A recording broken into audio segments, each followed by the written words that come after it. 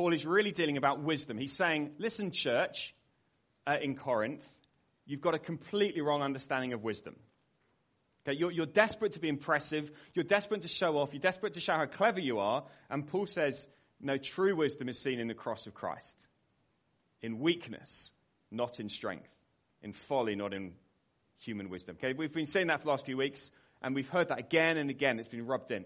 What we're going to do is we're going to move into the second big section of 1 Corinthians, which runs from chapter 5 all the way through to chapter 11. And it's really all about freedom. So you've got a wrong understanding of wisdom, chapters 1 to 4. You've got a wrong understanding of freedom around sexuality and around some other stuff we'll do probably after Christmas now. But freedom is a massive theme now that's going to come up. And we're going to begin to touch on that, but you'll see it loads more in the coming weeks. But just to give you a feel for how 1 Corinthians works, these are some of the big things. And Paul is getting their thinking straight about wisdom, freedom, and then the third section is chapters 12 to 15, which is about spirituality. So get your thinking straight around these things, is what Paul's saying. But we're coming to this passage, and my guess is, even as we read it, there's a little bit of us that goes, oh man, this doesn't feel very comfortable. And so I want to start with this question. And it's going to sound slightly weird to start with, but go with it. How heavy do you think God is? How much do you think he weighs? You might say to me, John, that's a very silly question because the Bible doesn't tell us. Actually, the Bible does tell us. It tells us how much God weighs. Not exactly, but it tells us that God is heavy. And the reason I say that is because the Old Testament word glory, which you hear a lot, right? Glory, that kind of word, has its very root in the idea of something that is heavy. When God's glory is shown, we're shown his heaviness. Right? God is a heavy God. He's weighty. But I think our problem can sometimes be that we prefer a lightweight God. A God that isn't quite so demanding, a God that's not quite so hard to follow or quite so awesome. And what I want to try and do this afternoon is, as we look at this, I want us to say, let's allow the weightiness of God to fall on us, to feel that, not to resist that, okay? There will be points this afternoon where we want to resist, right? There'll be points when we go, no, I want a different sort of God. I don't want the God like... No, let's let God show us what he's really like. Let's allow him.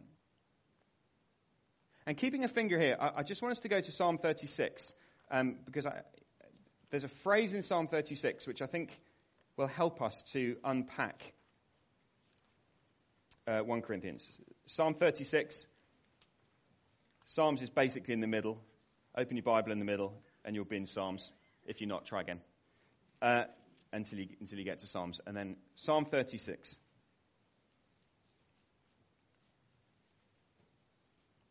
It's a very interesting phrase.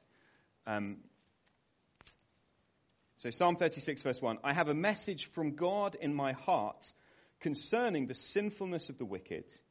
There is no fear of God before their eyes. That literally means they don't see how big God is, or they don't see how weighty God is. They think that God is small. They think he's lightweight. Now look at verse 2. In their own eyes, they flatter themselves too much to detect or hate their sin. So in their own eyes, their own view of themselves is so high that they can't see that there's a problem. They can't see any issue. I'm terrific.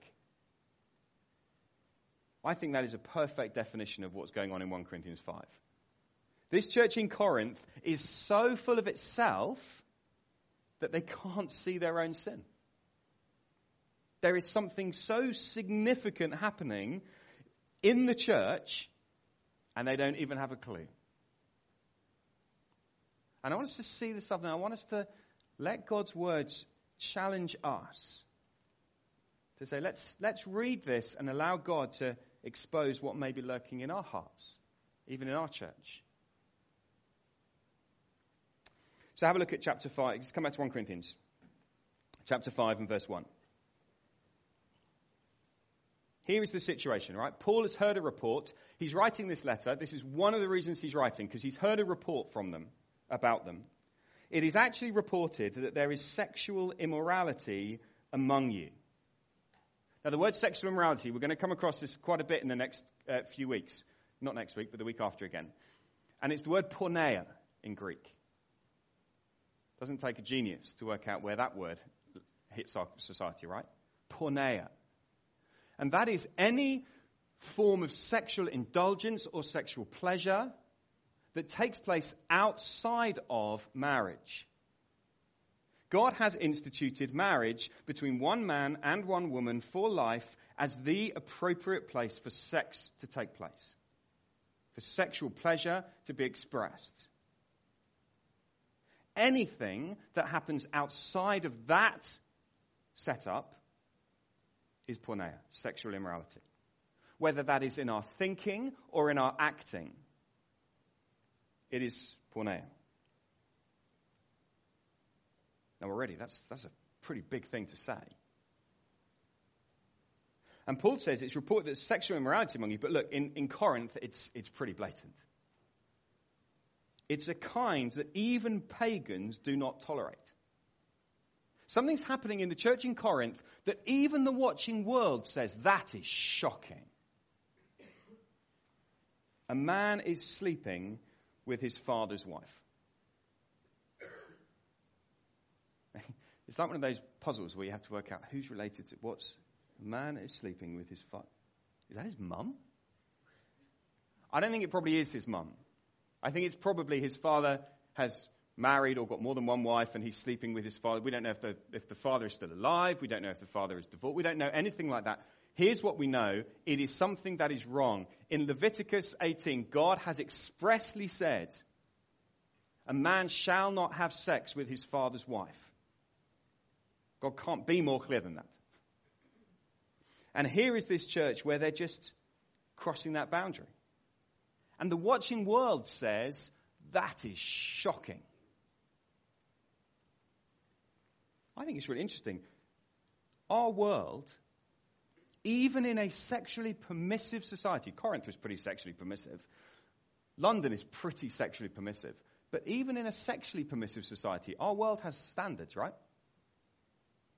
What has been the top news story all week? Our world has standards when it comes to sex. And when Harvey Weinstein steps over what our world says is acceptable, there is massive uproar. Because even a world that's rejected God still has standards when it comes to sex. But this isn't happening out there in Hollywood. This is happening within the church. And that is what makes it so shocking. It is so damaging. And can I say this? We've got to be careful to think, well, this is something that could never, ever happen. I don't think it's impossible for sexual immorality that even the world looks at and says is disgusting to be tolerated within churches. It's happened over and over again.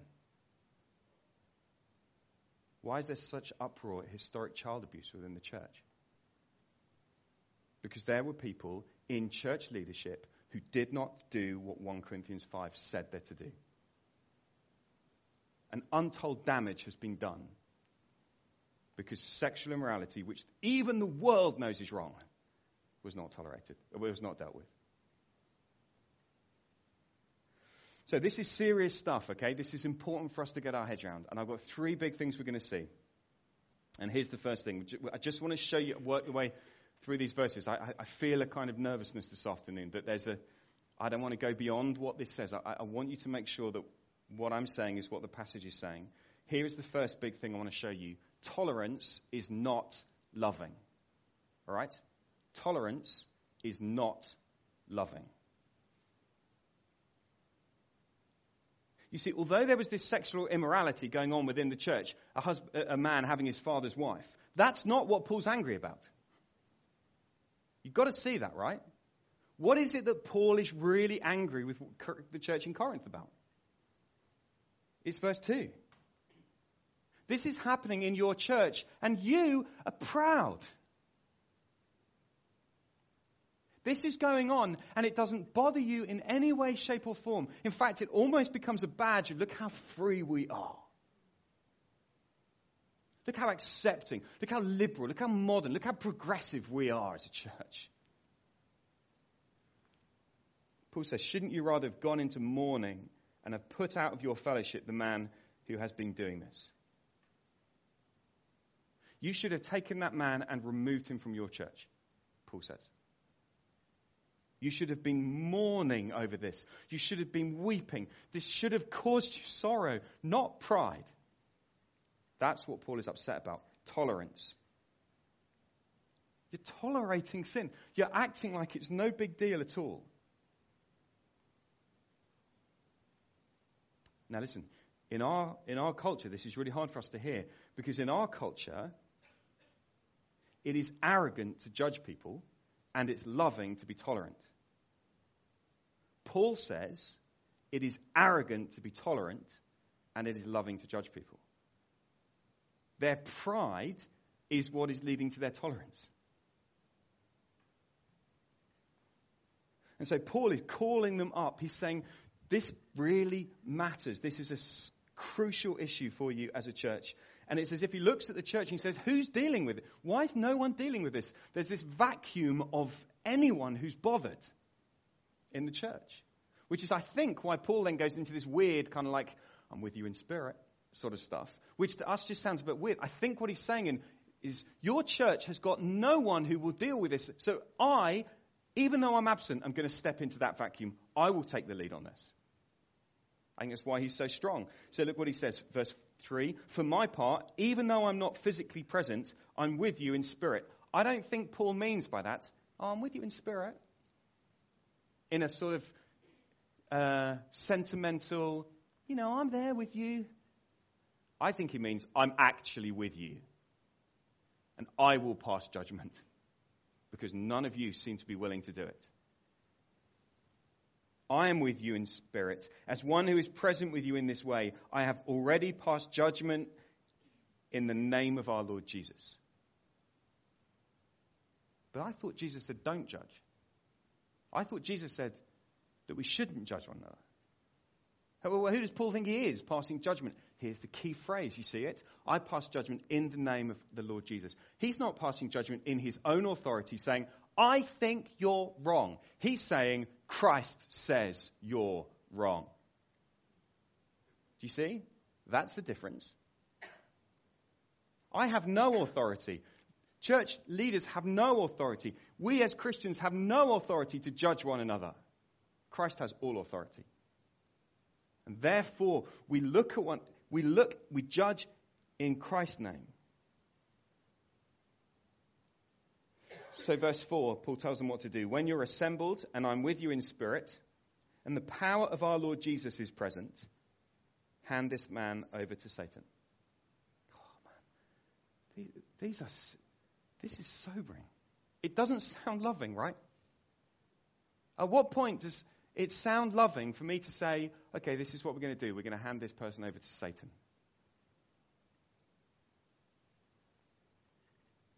Again, do you see how carefully Paul words this?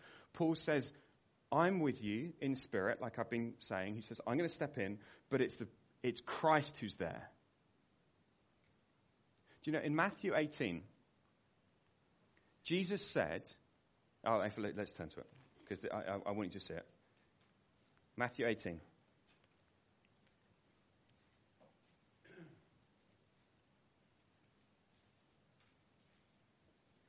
Do you know, Jesus, if you've been around church for long, you'll have heard someone say, normally when, okay, this is what happens, right? Normally, when a church group meets and it's very small, there's only like a few people there, someone encouragingly says, it's okay because Jesus said, where two or three are gathered in my name, there I am with them.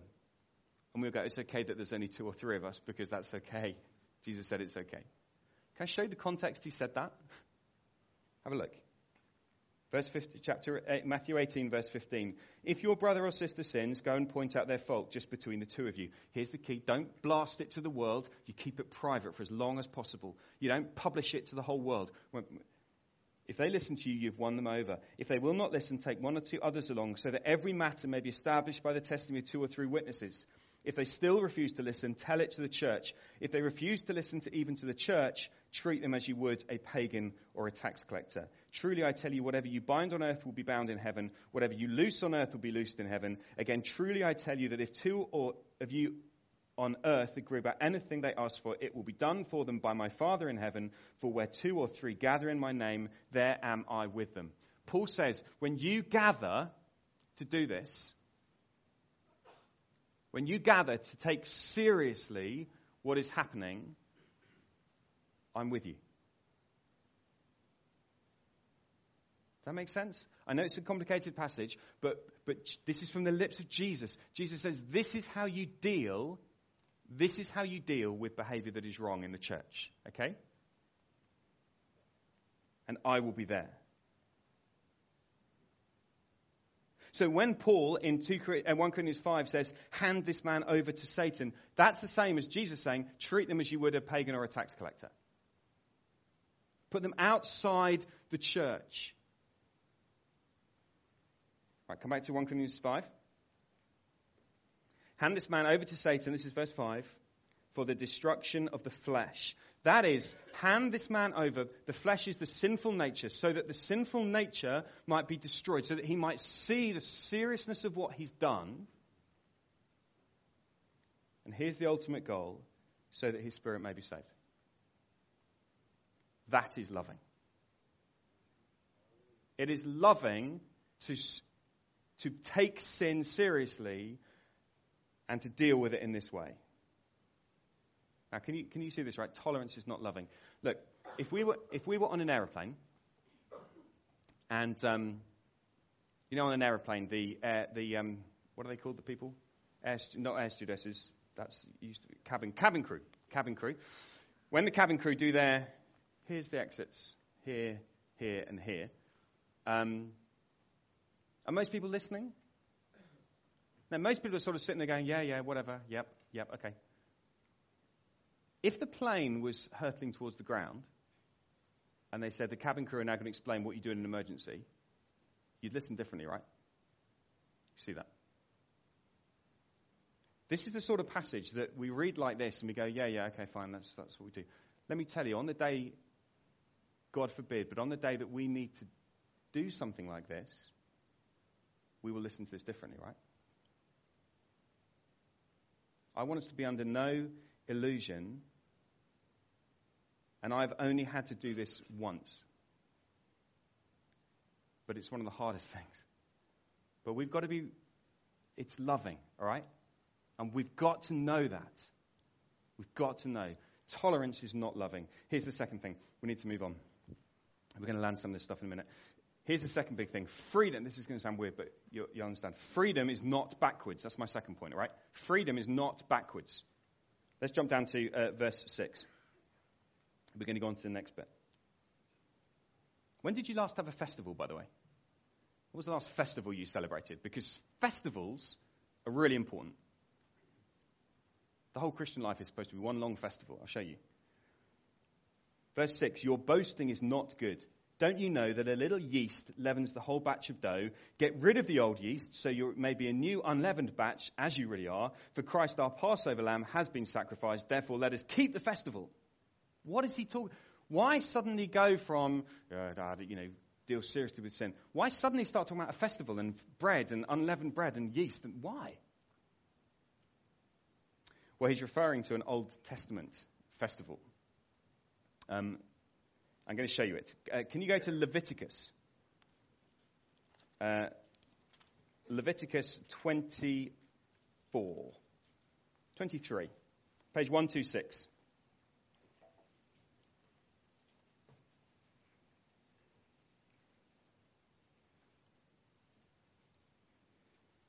Leviticus 23, page 126. Look at verse 4. These are the Lord's appointed festivals, the sacred assemblies you are to proclaim at their appointed times. The Lord's Passover begins at twilight on the 14th day of the first month. On the 15th day of that month, the Lord's festival of unleavened bread begins. For 7 days you must eat bread made without yeast. On the first day hold a sacred assembly. Do not do any of your ordinary work. For 7 days present a food offering to the Lord. And on the 7th day hold a sacred assembly and do not do any of your ordinary work. God is so excited about unleavened bread. He says, I want you to celebrate it for a week. Celebrate unleavened bread for a week. Why? Well, if you come on midweek to our midweek groups, you'll know we're going through Exodus at the moment. And in the book of Exodus, God rescues his people out of slavery in Egypt, where it was tough and miserable and they're getting beaten up and cruelly treated. He brings them out of Egypt and he sets them free, okay? And he says, in order to break the slavery, in order to set you free, a lamb has to die. The sacrifice of the lamb buys freedom for the people. God's judgment falls on the lamb, not on the people. So the lamb is sacrificed and the people are set free. It changes their identity. But they're then told, make sure that all your bread has no yeast in it. In fact, no, not yeast. Make sure your bread has no leaven in it. It's different. Here's the difference. Yeast is now dried, right? You're getting a little yeasty packet thing. Here's my little packet of yeast sort of thing. That's right, it's in bread. And the yeast, here's the yeast, right? And we're like, here's, you put yeast in the thing. Leaven is not like that. Leaven is something that comes from the previous batch of stuff.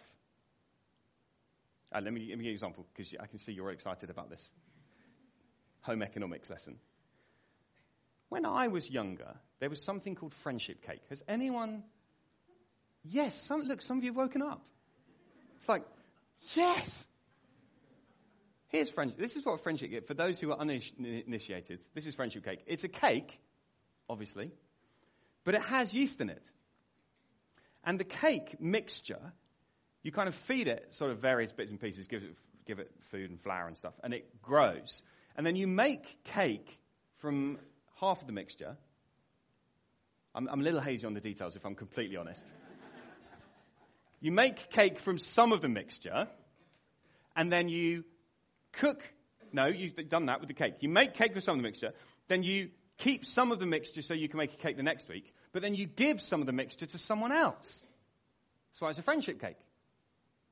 And so then have a bit of thing that keeps growing, and you feed it, and they make a cake, and they hand it on. And it gets passed on and on and on. It sounds terrific, doesn't it? It's not. It's horrendous. And it's horrendous because firstly, the cake was disgusting. It didn't even taste nice. And every week, it's like, there's such a pressure. It's grown again. We've got to make another cake. I don't want any more cake. It's just there. It's just grown. But here's the big deal with the friendship cake. You have no idea where it's been.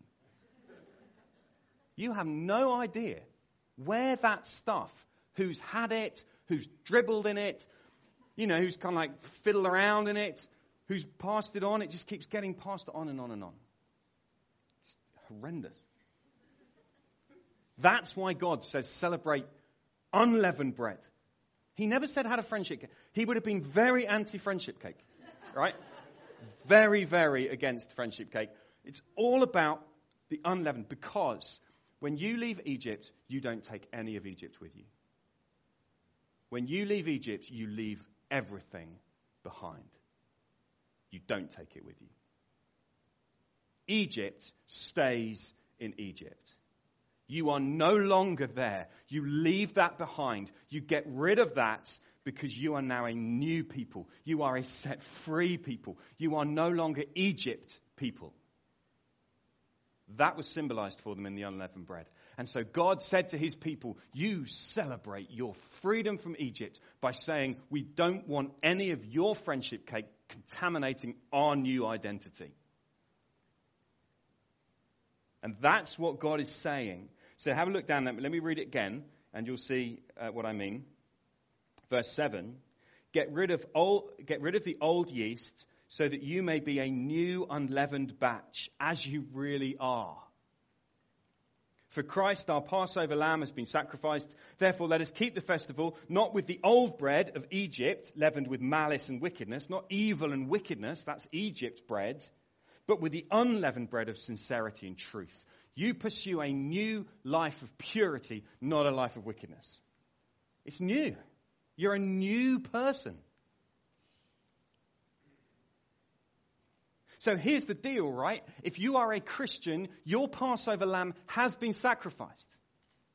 The one who paid to buy your freedom has shed his blood. His blood has been poured out. His head was pierced. His hands and feet were pierced. His side has been pierced. The blood has flowed. The Passover lamb is Christ. He has been sacrificed for you. He has bought your freedom from Egypt. You are no longer a slave to sin. You are no longer ruled by evil and wickedness. That is gone. It's no longer you. You have been made new. Now you need to be who you are. Now you need to live it. And you have to look forwards, not backwards. Here's the deal, right? Freedom is not backwards. When God's people were set free from Egypt, do you know where they kept looking? Back to Egypt. Oh, we were free in Egypt. Do you remember how good? Do you remember how good life was in Egypt, they said? In fact, get this, right? They even appoint a leader to take them back to Egypt. Can you take us back? We'd like to go back to the place of slavery. What? And yet that's what we're like. This is how we operate. We think that freedom is found in sin. We think that freedom is found in our old life. And we look at it and we say, being a Christian is just so rubbish. It's so hard. I can't do this and I can't look at Egypt. Egypt just looks so terrific. And Paul says, get rid of it. Get rid of Egypt. And can I say, we do not help ourselves if we keep feeding our minds and our eyes and our hearts stuff of Egypt. If we keep watching things that promote a lifestyle that is not godly, of course our hearts are going to long for Egypt. Why do we do that? I think it's one of the things that's really struck me this week about the Harvey Weinstein thing. Hollywood is in uproar about the sexual immorality of Harvey Weinstein. Rightly. What an evil, disgusting way to behave. And yet it's the same place that produces things like Game of Thrones that says, here's a lifestyle. Let's celebrate sexual immorality and sexual violence towards women. And then when it's replicated, everybody goes, that's shocking. What is wrong with us? Why do we feed ourselves this sick stuff that's polluting us rather than saying, that's not who I am. I'm this.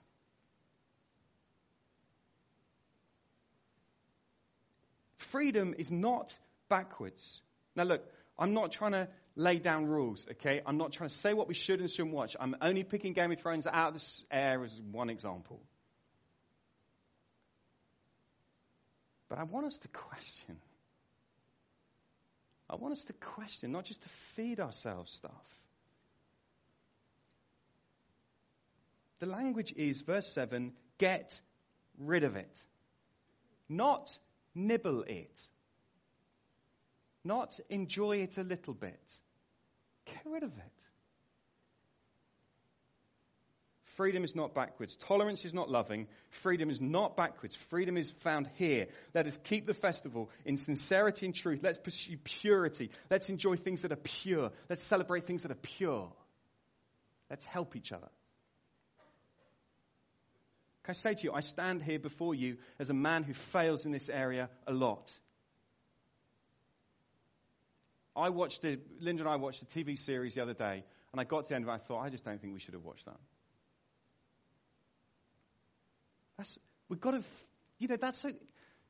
be honest about that and say we make mistakes, we get it wrong, but Christ, our Passover lamb, has been sacrificed, so there's freedom and there's grace. But let's at least think about it. Okay, one more thing. I realise I don't have a watch of any sort. Mark, okay, we're all right. I can see yours. Yours is nice and big. Last thing. Tolerance is not loving. Freedom is not backwards. Thirdly, outside is not the problem. Outside is not the problem. This is the last bit of the passage. I wrote to you in my letter not to associate with sexually immoral people, not at all meaning the people of this world who are immoral or the greedy and swindlers or idolaters. In that case, you'd have to leave the world. In other words, Paul says, look, you've misunderstood. I wrote to you and said, don't have anything to do with sexually immoral people. You shut the doors and went, fine, we'll keep them out. Paul says, the trouble is you've locked them all in. They're all in here. And in no way should we be the ones who are looking outside and saying, oh, the problem's out there, it's out there, it's out there. No. The problem is in us. Jesus made this very clear. He says, from within, out of men's hearts comes sexual immorality and impurity and lust and evil desires. From within. And we think, well, if I can just shut it out, and this is where the kind of, if I can just not watch, bad stuff, then I'll be all right. But that sort of thinking is to completely misunderstand what Jesus is saying. It misunderstands where the problem lies. The problem isn't out there. The problem's inside. The problem's in our hearts. It's within. And therefore the solution to our problem is not to keep our eyes focused outside and say, well, if I can just keep it out. The problem is to look inward at our hearts. It's so easy, isn't it, to keep pointing the finger at what's going on in the world and to shake our heads in disgust and despair. And Paul says, stop doing that. Look at verse 11. He says, now I'm writing to you that you must not associate with anyone who claims to be a brother or sister, but is sexually immoral. Now you need to look inside the church. We need to be aware of what's going on. But notice what he does in verse 11. Because suddenly he broadens it away from just porneia, away from just sexual immorality. And look, suddenly he says, those who are greedy, or an idolater, or a slanderer, or a drunkard, or a swindler, do not even eat with such people. You see, suddenly Paul says the purity of the church matters so much that any sin is not acceptable. We shouldn't just shrug our shoulders and say, well, who cares? But the problem is, as I read that list, I say, but that's me. All of us are failures. All of us have failed in these areas. Does that mean that we should just kind of have nothing to do with each other? What does Paul mean? No, Paul is referring to those who are proud of their sin, those who say, I'm a sinner, those who have no concern about their sin, those who live their lives in blatant rebellion against God and who do not care. Those who don't know what it is to mourn over their sin, to be sad over their sin. You see, the mark of a true Christian is not that they're perfect. The mark of a true Christian is that when they sin, it grieves them. Jesus said, blessed are those who mourn. All of us sin. All of us fail. But the true Christian is someone who knows what it is to feel sorrow over that. And Paul says, for those who refuse to feel sorry, for those who are proud of their sin, for those who go on living in it, have nothing to do with that. Do not even associate, don't even eat with them. So Paul says, don't look at the world. Stop looking at Harvey Weinstein and worrying about him. God will judge him. God will judge those outside the church. You don't have to worry about that. But we should be concerned about ourselves. We should be looking into our own hearts, into our own church, and we should be examining to see the sin that lurks here, and we should not be tolerating it. That might even get to the lengths, the extreme lengths, where it may occasionally be necessary to expel a wicked person from among us. Someone who says, yes, I follow Jesus, but their life completely denies it, and they are proud. These are serious things, but that is because sin is serious. because you have been rescued from Egypt by Christ our Passover Lamb, and we no longer live for that anymore. We've been made new. We are a new people, a new batch of dough, and we are to live this new life with a passion and a purity. Here is the big thing I want us to get as we leave church. Here's the thing I want us most for Globe Church as we read this passage. It is that we would be a church who has a shared passion for purity. That we would be excited, that we would be passionate, that we would be committed to pursuing purity. Lives where we are getting rid of sin and where we are living for Christ. I think that's exciting. That's what God is calling us to that sort of a passion. So as we finish, let me just land this. I've got 3 things just to apply this. Let me try and be practical. Firstly, let's talk. Can we talk about this stuff? I think most of the stuff at the time, we hide away our sin, don't we? We don't want to talk about it. We don't want to be honest about our failings because, let's face it, we want people to be impressed by us. And if I'm honest about what's really going on in my heart, then you might not think I'm such a great Christian anymore. You might not be quite so impressed. Do you not see? That is a Corinthian problem. That's what's happening in the church in Corinth. They want to be impressive. They want to look good. And therefore they will not be honest about their sin. We have got to fight that. This obsession with wanting to be impressive will kill us as a church. Because we'll never be honest. Can we instead be honest with each other?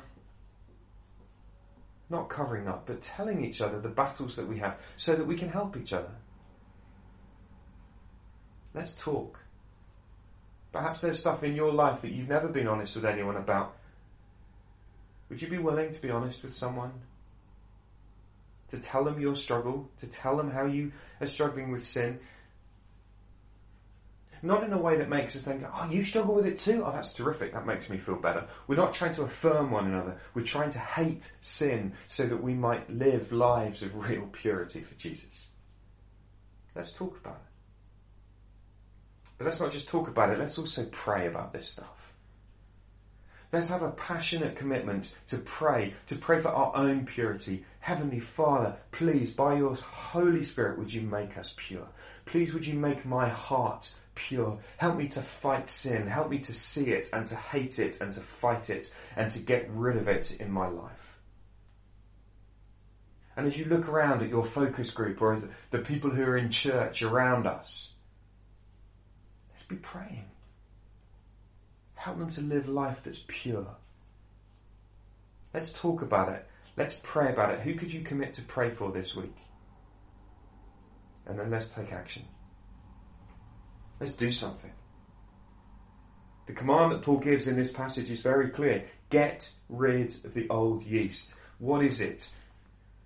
What is it in your life that is a constant snare to you, that you keep going back to? It keeps tripping you up, the same thing again and again and again. What would it look like for you to get rid of it? Is there something on your computer that you need to get rid of? Is there something in your life that needs to be smashed up? And smashed up in a commitment to say, Jesus, I prefer you. You are my Passover lamb. I belong to you now. I don't want that anymore in my life. Is there a commitment to say, we're going to stop watching this particular thing. We're going to stop going to this particular place. I'm going to stop doing this particular thing. Jesus, please help me, and let's take action. This isn't going to happen by accident. We need to be a church that is committed to taking ruthless, radical action with sin. Get rid of it. So here's 1 Corinthians 5. Tolerance is not loving. Backwards is not freedom. And outside is not the problem. Oh, Father God, please, may we as a church have a shared passion for purity. May we live this for the sake of Christ, our Passover Lamb, who has been sacrificed.